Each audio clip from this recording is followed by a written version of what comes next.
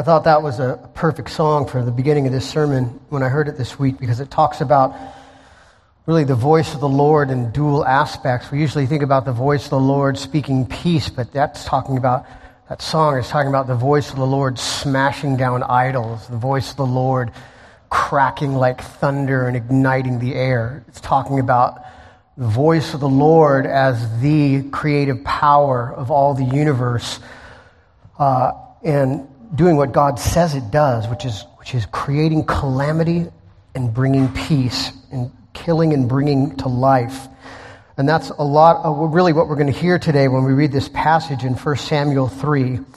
So could I ask you to please stand one more time out of respect for the reading of God's word, out of respect for the speaker, which is not me. I am the reader. The speaker is God. And so we stand in respect for that.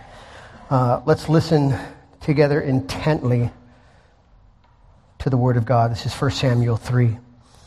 And now the boy Samuel was ministering to the Lord in the presence of Eli. And the word of the Lord was rare in those days. There was no frequent vision. At that time, Eli, whose eyesight had begun to grow dim so that he could not see, was lying down in his place. And the lamp of God had not yet gone out, and Samuel was lying down in the temple of the Lord, where the ark of God was. And then the Lord called Samuel, and he said, "Here I am." And he ran to Eli and said, "Here I am, for you called me." But he said, "I did not call you. Lie down again." And so he went and lay down. And the Lord called again, "Samuel." And Samuel arose and went to Eli and said, "Here I am, for you called me." But he said, "I did not call, my son. Lie down again." Now Samuel did not know the Lord, and the word of the Lord had not yet been revealed to him. And the Lord called Samuel again the third time, and he arose and went to Eli and said, "Here I am, for you called me." And then Eli perceived that the Lord was calling the boy. Therefore Eli said to Samuel, "Go lie down, and if he calls you, you shall say, 'Speak, Lord, for your servant hears.'" And so Samuel went and lay down in his place. And the Lord came and stood, calling as at other times, "Samuel, Samuel." And Samuel said, "Speak, for your servant hears." And then the Lord said to Samuel, "Behold, I am about to do a thing in Israel at which the two ears of everyone who hears it will tingle. On that day I will fulfill against Eli all that I have spoken concerning his house, from beginning to end. And I declare to him that I am about to punish his house forever for the iniquity that he knew, because his sons were blaspheming God, and he did not restrain them. Therefore I swear to the house of Eli that the iniquity of Eli's house shall not be atoned for by sacrifice or offering forever." And Samuel lay until morning, and then he opened the doors of the house of the Lord, and Samuel was afraid to tell the vision to Eli. But Eli called Samuel and said, "Samuel, my son." And he said, "Here I am." And Eli said, "What was it that he told you? Do not hide it from me. May God do so to you and more also, if you hide anything from me of all that he told you." And so Samuel told him everything and hid nothing from him. And he said, "It is the Lord. Let him do what seems good to him." And Samuel grew, and the Lord was with him, and let none of his words fall to the ground. And all Israel from Dan to Beersheba knew that Samuel was established as a prophet of the Lord. And the Lord appeared again at Shiloh, for the Lord revealed himself to Samuel at Shiloh by the word of the Lord. This is the word of the Lord. Thanks be to God. Thank you, Lord, for your word. Lord, you say that your word is living and active. And we believe that, Lord. We believe that it is living and active with us here and now. And so we pray, Lord, that it would pierce our hearts, that it would show us our foolishness, Lord, but it would also show us your beauty, especially, Lord, that we would see the beauty of Jesus through these words. We pray that you would give us minds to understand and hearts to obey your perfect word as you promise to beautify your afflicted ones. In Jesus' name, amen. Please be seated.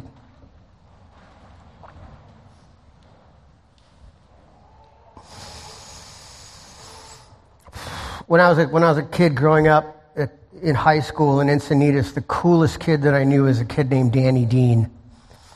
He's probably maybe 2 years older than me. He was one of the earliest punk rock kids in Encinitas at that time. This was probably 1981, 1982, and Danny had been punk rock for years, and he was absolutely the coolest kid that I knew. He was also one of the nicest kids I knew, too. Some of the older kids were super mean, and once you cut your hair or you showed up on the scene, they would try to drive you out. But Danny was always the nicest guy, accepting everybody and like folding everybody into the scene.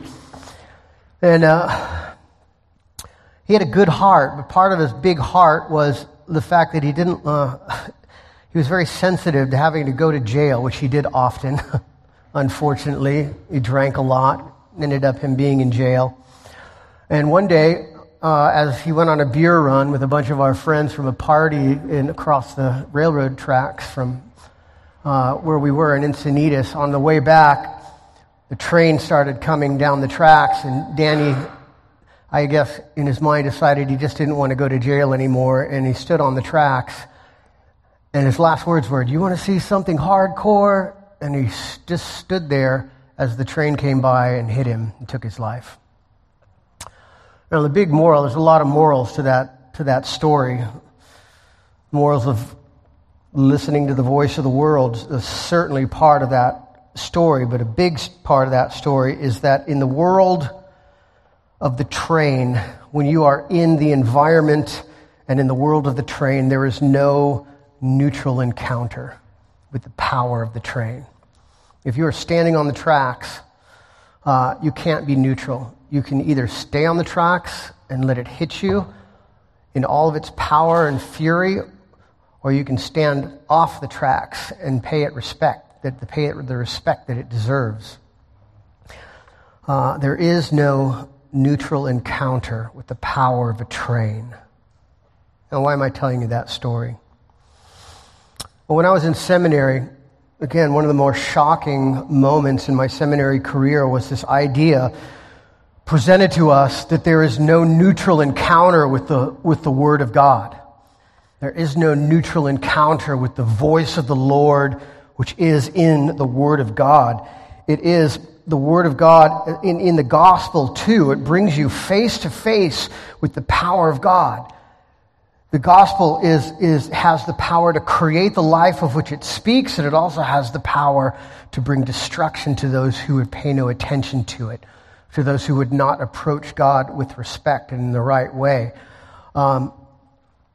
And we like to talk about a lot, on the one side, about the power of God to bring life, and rightly so. And that's what we're called to do. We're called to be proclaimers of the gospel and to speak about how the Word of God has in it the power to bring life to the one who hears, to the one who listens and abides by it. But the opposite is also true. And the opposing truth is that the power of God, the voice of God, the Word of God, even the gospel has the power to destroy for those who will not pay attention to it. Both are true, life and death. The book of Hebrews says that the Word of God is living and active. It's powerful now. It pierces. It cuts. It is dividing. It is discerning. And the story that I just read is really, it's part of Hannah's prophetic oracle prayer that she prayed in chapter 2, playing itself out on the real stage of life, and these actors that God has positioned in the world to act out if these physical realities that are really pictures of spiritual realities for us. And part of Hannah's prayer is she prays, in the middle of it, she prays, the Lord kills and the Lord brings to life. That judgment and salvation go hand in hand, because the same word that saves the believer also forces the believer to condemn himself by denying the reality of the word that God speaks. And that's really not just true on the stage of life that we see here in this play, this real story, a true historic story that God has manifested on the stage of history to teach us spiritual realities, but this is always true on the stage of life everywhere. And so the big idea in this passage, the one thing I think the Holy Spirit wants us to see more than anything in through this, is that the voice of the Lord kills and brings to life through the gospel. The voice of the Lord kills and brings to life through the gospel. Let's look at that one part at a time. First, the voice of the Lord kills. Again, that's not a pleasant topic, right? I just found out recently this week, I went to my old dentist's office and found out that the old office manager, who was an acquaintance of mine, not somebody I knew really well, but I found out she always looked very thin and unhealthy, and I always wondered why, and I found out this week that she had passed away from anorexia. Anorexia is an awful disease for a million reasons.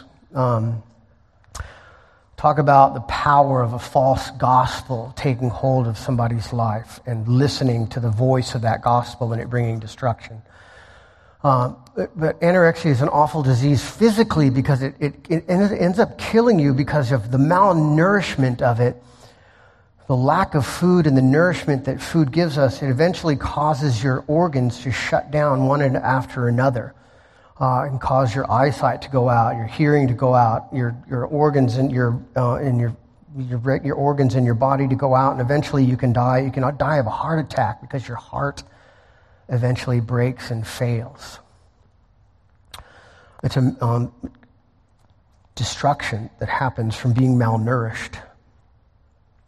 And as bad as that is, and it is bad, I don't want to diminish as sad as that is, and as much as we should be conscious of that reality and how people are suffering in that way by believing the false gospels of the world, and that we should be praying for people like that. As bad and as awful as that is, there is a worse malnutrition. There's a worse famine.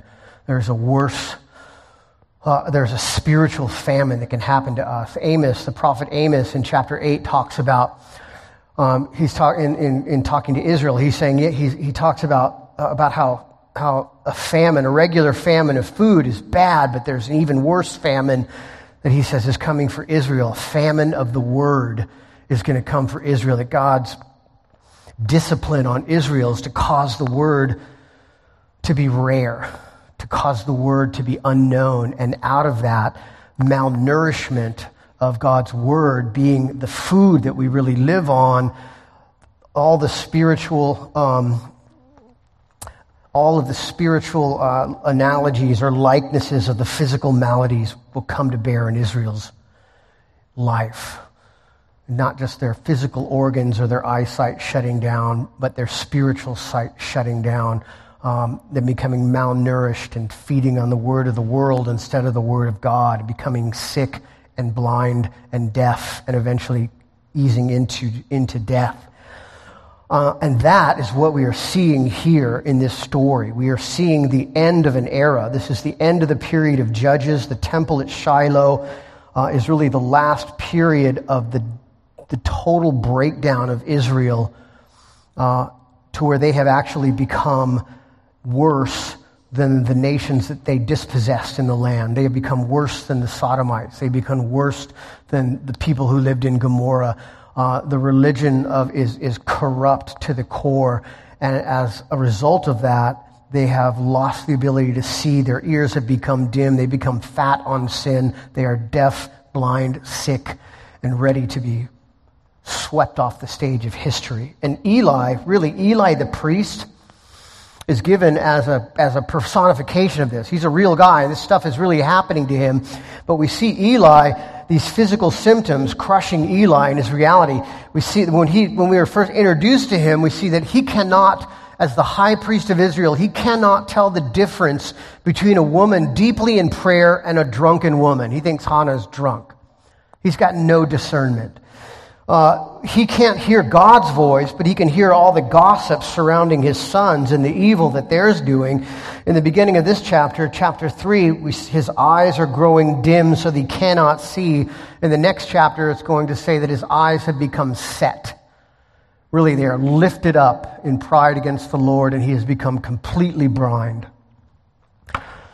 And eventually we'll see that he meets his end by falling over backwards and, by analogy, by metaphor, being crushed under the weight of his own sin. And then the author, in this literary beauty, really ties it into the state of Israel, saying in the same breath things like the lamp of God had not yet gone out over Israel. The lamp was never supposed to go out. That's a reference to God sweeping away the whole Shiloh temple structure. The Philistines are on the way, and God is about to sweep the whole thing into the dustbin of history. Says that there was no, the word of the Lord was rare in those days. There was no frequent vision. And so it uses Eli to teach us of the spiritual state that Israel is in. And that's the big idea. The big idea of the awful part of this chapter is that there is a widespread famine of the Word of God. And the priesthood at Shiloh, most of Israel has rejected the voice of the Lord, and then because the voice of the Lord is itself power and life, they have necessarily slid into the state of blindness, being deaf, malnourished, fat on sin, and soon to be dead. Everything awful that happens to us when we're malnourished with physical food, there's a picture of its spiritual counterpart. When we're malnourished, when there's a famine of the word, all those things, they're a spiritual disease that happens to us. That's even worse. That's even worse. And this is not just for unbelievers. This is for Christians. This is not just for unbelievers. I mean, a big part of this is, I'm going to get to that in a minute, but really, as a famine in the church happens, a famine of the word in the church, whether it's by a lack of the word of God, whether it's by a poisoning and a perverting of the word of God, or whether it's just in a world, in a culture where there's so much word of God going out, we just become numb and ignore the word of God. All of those things cause spiritual malnourishment and can cause us to become spiritually sick. This is why we encourage everybody, come to church every week, whether you're feeling it or not. Because the word of God is being preached, is being proclaimed, and it's nourishing us. It is nourishing us like a meal. It's why I'm so intent on getting everyone to come to our Sunday school classes, to our catechism classes, to hear the Word of God preached, but also taught, so that our minds are being shifted away from believing lies of the world and being able to think in a Christian sense. And so when I go into Tim's class, I see, 10 people in there. I don't see 60 people in there. I'm crushed as a pastor because I know that our flock is being spiritually malnourished from neglect. And that's sad. Breaks my heart. I have a friend, he's not a friend, I met him once. Okay. Guy I met once, he's a pastor, his name's Vodi Bakum, he's from Houston, Texas. And he said, the first time I heard him speak, he said this wonderful, he's talking about how, about people who say, doctrine divides, can't we just love Jesus? Why do we have to understand doctrine as a foundation for our lives? And he said, that's great, but in Vodi's response to that was, he said, before we can just love Jesus, first we have to determine doctrinally who Jesus is. Then we have to determine doctrinally what love is in a Christian sense. And there's like 4 or 5 other doctrinal issues we have to settle before we can even just do the simple thing of just loving Jesus. And so, all that to say, why is it so important to come to church every week, whether you're feeling it or not? Why is it important to go to Sunday school? It's because those doctrines are filling in our life an understanding of who God is, and it's the power of God and the Word of God that nourishes us and gives us strength to carry on for the road ahead and through the week. That's for for Christians. And so it's scary that we can become malnourished, but it's even a scarier thing for not Christians, people who aren't Christians. Listen, you just see what happens at the very end of this oracle that God gives to Samuel. It says, therefore, this is verse 14, therefore I swear to the house of Eli that the iniquity of Eli's house shall not be atoned for by sacrifice or offering forever. Doesn't that sound harsh or scary? What does that mean? Well, it's even scarier when you realize that Jesus basically says the same thing to the Pharisees in Matthew and in the Gospels. And the context is the fact that the Pharisees are refusing to hear or to listen to his voice as the voice of God, proclaiming who he truly is. And Jesus says, therefore I tell you, every sin and blasphemy will be forgiven people, but the blasphemy against the Spirit will not be forgiven. And whoever speaks a word against the Son of Man will be forgiven, but whoever speaks against the Holy Spirit will not be forgiven, either in this age or in the age to come. It's almost similar language at the end, right? What is he saying? Is he saying if you blow it this weekend, no, you can't come back to church? That's not what he's saying. What he's saying is the voice of the Lord presents salvation to us. What was it that Eli's household did ultimately? They despised the sacrifice. They despised the animal sacrifice, which was a picture of the redemption in Jesus. That's what they had. That's the promise from God that they had to trust in, and they despised it as worthless, as nothing. And Jesus is saying to the Pharisees, you're doing the same thing. The voice of the Lord is presenting to you the gospel, and if you dismiss that, if you despise it as worthless, as nothing, there can be no atonement. There can be no atonement for you when you willingly reject the only atonement that's made available for us. And that's how the Word of God kills. It presents truth to us and forces us in a position to either accept that truth as real and therefore receive life, or to reject it in favor of something else and get death. And the analogy with the train breaks down because you can leave a train alone. The train only has power in the realm of the train track. But the Word of God has power universally. There's no escaping it. There's no way to get away from it. You can make all sorts of excuses and rationalizations and come up with clever arguments all day long about why it's not true, but it doesn't change the fact that it is the voice of the Lord presenting life.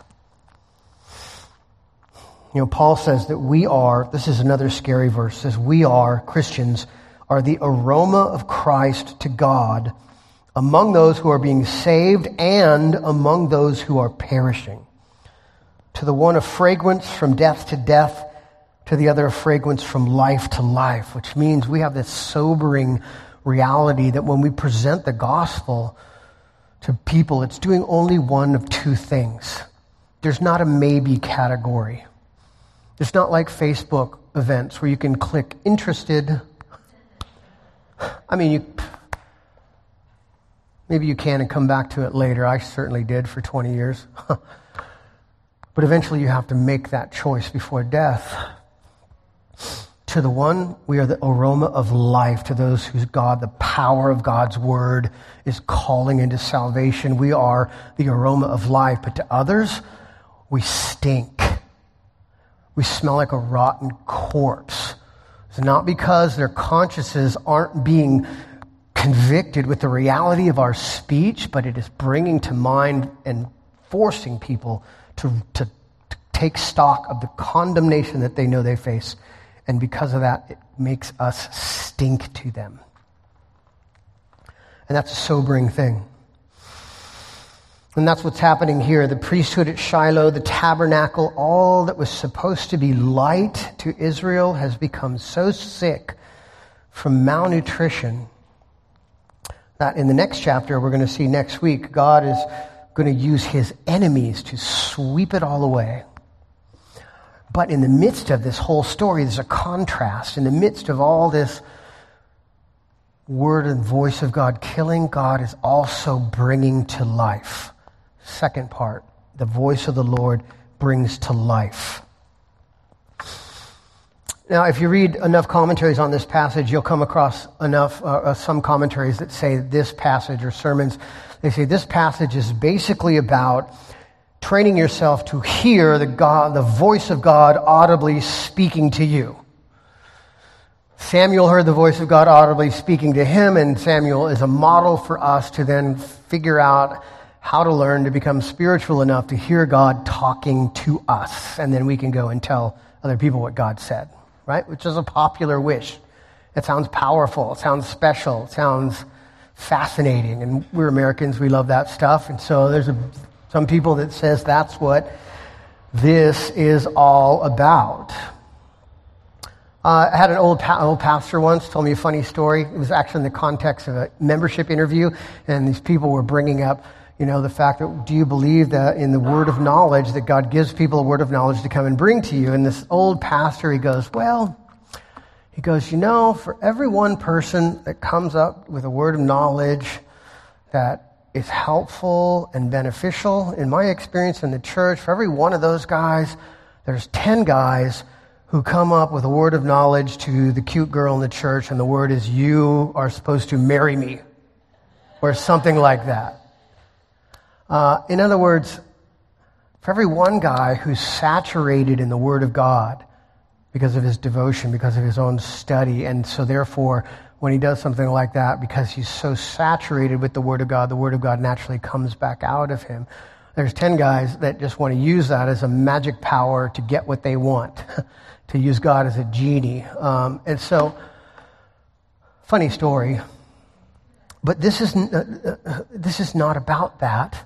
This is about something so much better than that. And that's what I want to convince you of. This is not about how to get to self to hear the audible voice of God speaking to us, but it is a true story from the history of God's redemption that's been preserved for us by the Holy Spirit to teach us about what God is doing in the world, what God is like, what God is doing for us, what we can really hang our hats on.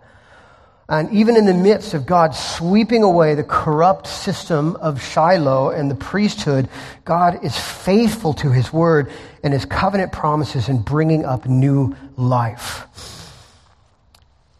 You see, not everything in the Bible is normative practice, okay?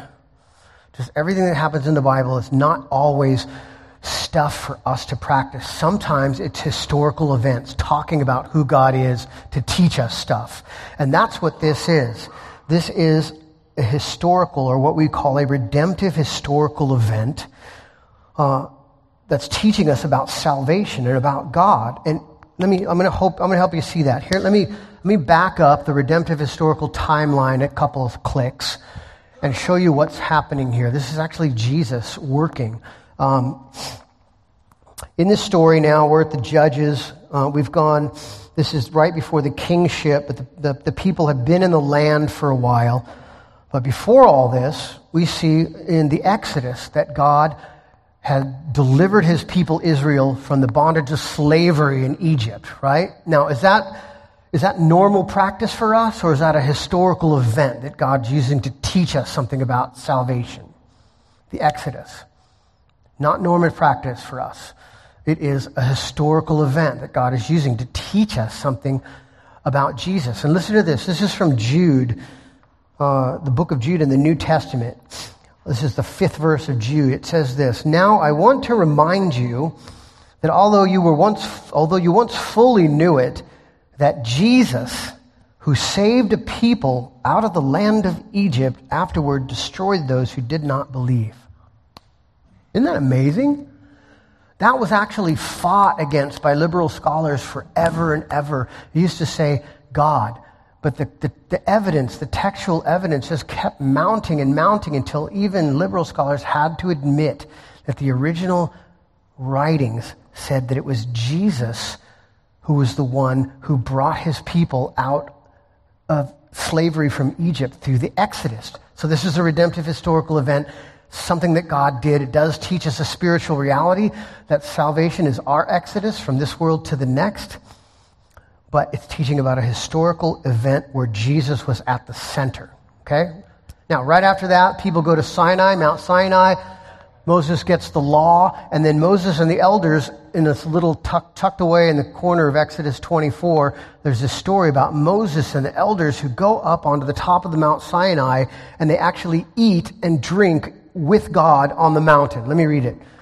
It says this, and then Moses and Aaron and Nadab and Abihu and 70 of the elders of Israel went up to Mount Sinai, and they saw the God of Israel. There was under his feet, as it were, a pavement of sapphire stone, like the very heaven for clearness.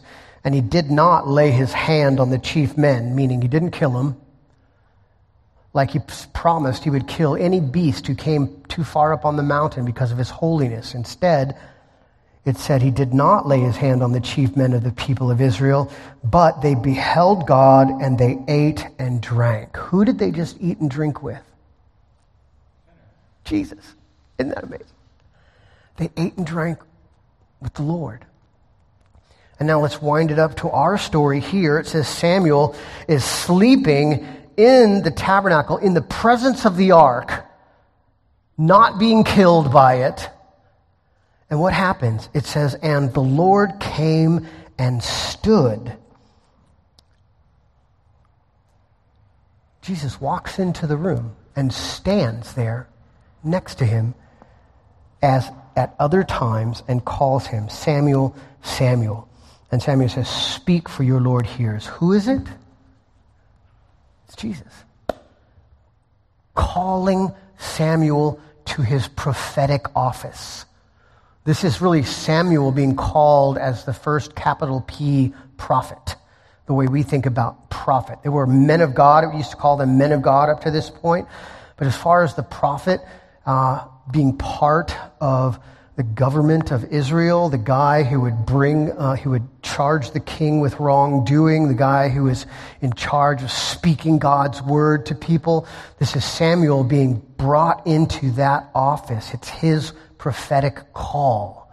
Now, what's important about that? Why is that so important to understand that that's what's happening? It's because the reason God gave us these prophetic offices of prophet and a priest and also of king was to show us what God is like, to show us what God is really like, and to show us what God has done for us and what God is doing for us. So Samuel's called as a prophet, and as a prophet, his job is to what? Is to reveal the word of God to the people.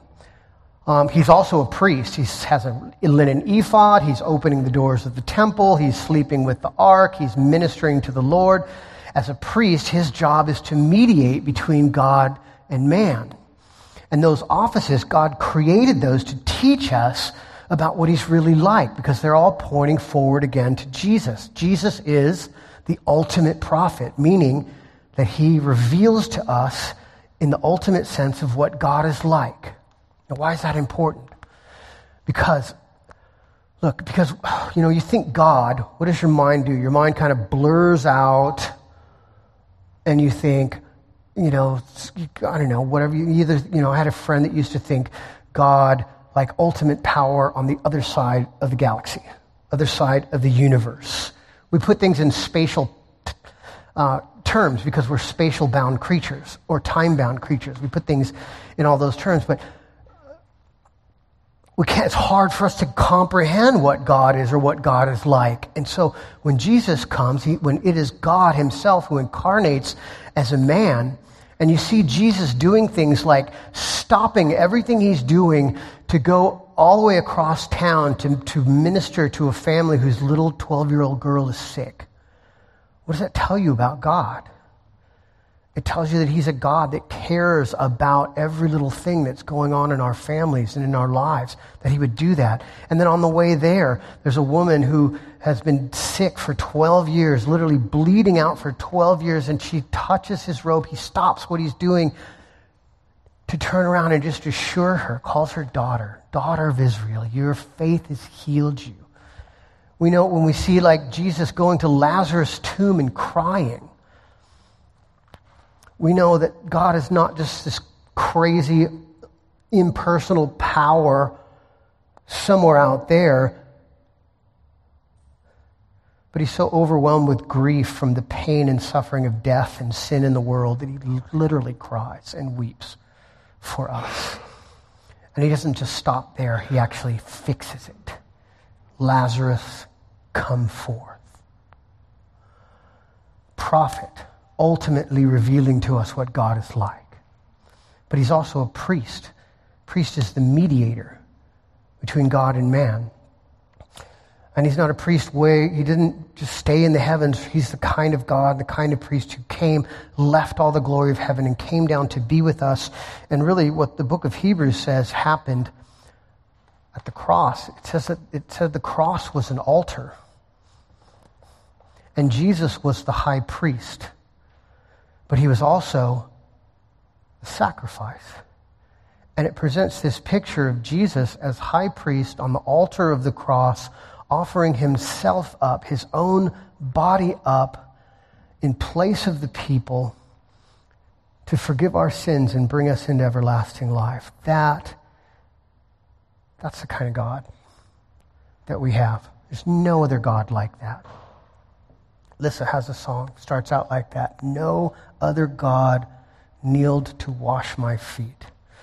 A servant who would die for his people. Plenty of gods out there that call you to die for them, but only the Christian God went through with actually dying for us. And so, look, this is so much bigger than just learning how to get superpowers. I know that's tempting, but this is about the power of God and who he is, what he's like, his compassion, his love for us, and the fact that he had offered up himself in our place to give us life. And he does that, point 3, through the gospel. Last part, through the gospel. So what does that mean? Are you trying to beat it out of our heads that God doesn't speak to us at all right now? Is that what you're trying to say, Rob? That there's no speaking of God today, that all we have is this dusty book and that we can read stuff about God. We could read about God talking to us in the past, but he doesn't talk to us now. No, that's not what I'm saying. God does speak to us now. We need to make a distinction between the ordinary ways of God and God's extraordinary ways. God can do whatever he wants, right? Don't try and put God in a box. God can do whatever he wants. And for example, when we hear stories of thousands of Muslims in restricted countries who have no Christian missionaries come out of that and say, Jesus appeared to me in a dream and said, follow me, you have to look at that and go, all right. All right. But here's the thing. See, that sounds to us fantastic, and it sounds special, and we're Americans, and we say, I want to be fantastic and special. And that's how to do it. And so we chase that down, and what it does is it causes us to miss the really fantastic and the really special that's literally right under our noses. That is literally right under our nose. And what I'm trying to say to you is that everything that we've heard here today, as much as it is in accord with God's word, is the present voice of the Lord. It is God speaking to us. Look, we all believe Genesis 1:1, right? Hopefully. I hope you do. God said what? By the power of God's voice said, let there be light, and what happened? Light. And everything else. We don't have a problem with that. God speaks, boom. It creates the reality of which he speaks. It has that kind of power. If Jesus walked in the back door right now and came in here in this room bodily and said, he's not going to do that unless it's the second coming, but let's just say, work with me here. He walks in and comes to somebody who's very sick in our congregation and he says, you are healed. He speaks. You are healed. And the person's healed. None of us have a problem with that, right? We'd be like, power. Jesus spoke. Physical reality is rearranged into health. No problem with that, right? But listen to what the Word says about the Word. This is what it says. It says, in the reading of the gospel today, it said, so faith comes by hearing, and hearing through the word of Christ.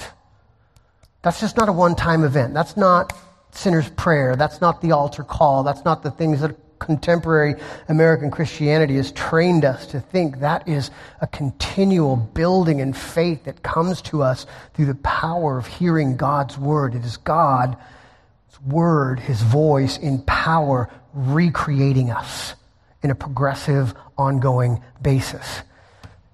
It also says, we talked about this already a little bit, Book of Hebrews says, for the word of God is living and active, sharper than any two-edged sword, piercing to the division of soul and spirit and joints and of marrow.